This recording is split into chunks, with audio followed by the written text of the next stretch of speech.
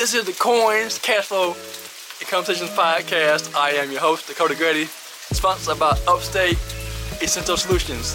If you're struggling financially, I'm your guy. Contact me today at dakotagrady.com.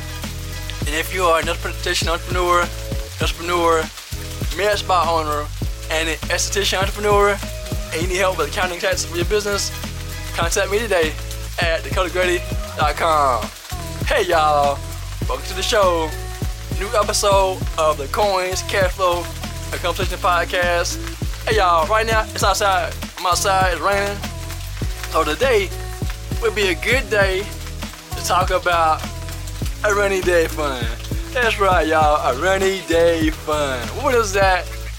Why do you need one? And how do you save for a rainy day? Well, first and foremost, I realized that having a rainy day fund is so vital for life because life be life, man, as people say. What do I mean by that? Well, let me tell you a story. When my wife and I lived in Oklahoma, right? We had a car. We took it to the mechanic to have the transmission service, right?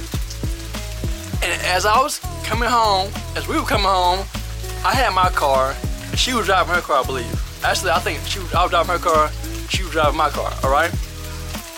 I'm on the interstate, y'all. I don't know, maybe driving 60 miles an hour faster. And as I'm driving, transmission stopped working right there on the spot. I'm like, oh my goodness. Oh my goodness. So luckily, I was able to get off the ramp, and we had to call the tow truck because the car wouldn't move because the transmission stopped working. Have you ever had that happen to you before? Driving and your car started working like in the middle of the road?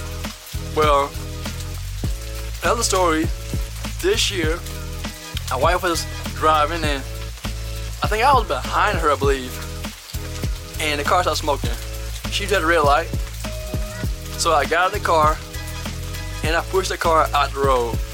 One guy luckily helped me do the same thing. Even though she had a small car, it was a heavy car. And life happens, y'all. One time I was in Tennessee for my first boat tour. I was in Nashville, Tennessee for my first boat stop, actually. Boat tour. And the night I got home from that event, I had pain in my side. It was like very, very excruciating, y'all. It was so painful, man, I couldn't sleep.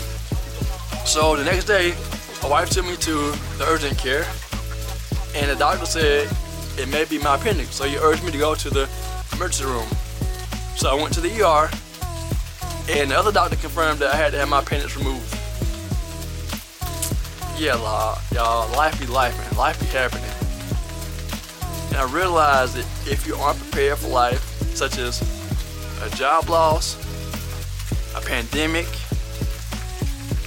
having health issues, all of a sudden, having surgery unexpected, things happen, y'all. And I want you to know that if you aren't prepared for the things to happen, that's right, the things to happen, then you will be a victim. What do I mean by that? If you don't have a rainy day fund in place of at least $500 to $1,500 and you lose your job, what are you gonna do? Go back and rely on debt. That's what you want to do, because you haven't ingrained that new habit of having money saved as a backup. And I learned that having a rainy day fund is vital for life. Again, I gave you stories about cars not working, having an emergency surgery. What else do we have? A washer and dryer stopped working. I had to replace both of them this year. Job losses. I lost jobs before. My wife has lost jobs before. My wife got a new job in Oklahoma years ago. Her job paid for her to relocate. Well, the job eventually fired her. Then I moved there with no job. She didn't have a job, so we didn't have any income coming in. But what we did have, a rainy day fund. That's right, a rainy day fund, because life is going to happen to y'all. So I want you to be prepared for life to happen, because if you're unprepared for life to happen, then you will be a victim, whining and complaining about things, and then you'll also go back in the debt, pile that debt up, and then you'll be like, oh my goodness, I got all this debt. How did it happen? It happened because you didn't have a plan. And the plan included you having a rainy day fund, starting with a minimum rainy day fund of $500 to $1,500, right? That's what you need. I told you what it is. It's savings, money. You put money in a savings account with a bank or credit union, or you can do a money market account to get a little extra increase on your monthly income, but not a whole lot, but still, you can put it in a savings account, or you can do a money market account with a bank or credit union. And then you need one because life is going to happen. I gave you some examples. You may not be experiencing one now, but maybe you will one day and you'll be ready for it. So how do you save for one? Great question. I'm glad you asked that question.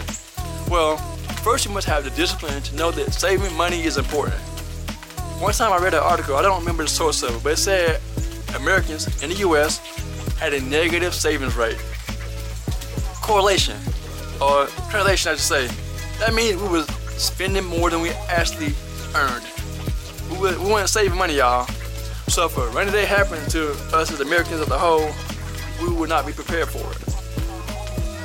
Therefore, I want you to make savings a priority, because you need to save money for 3 reasons. First, rainy days.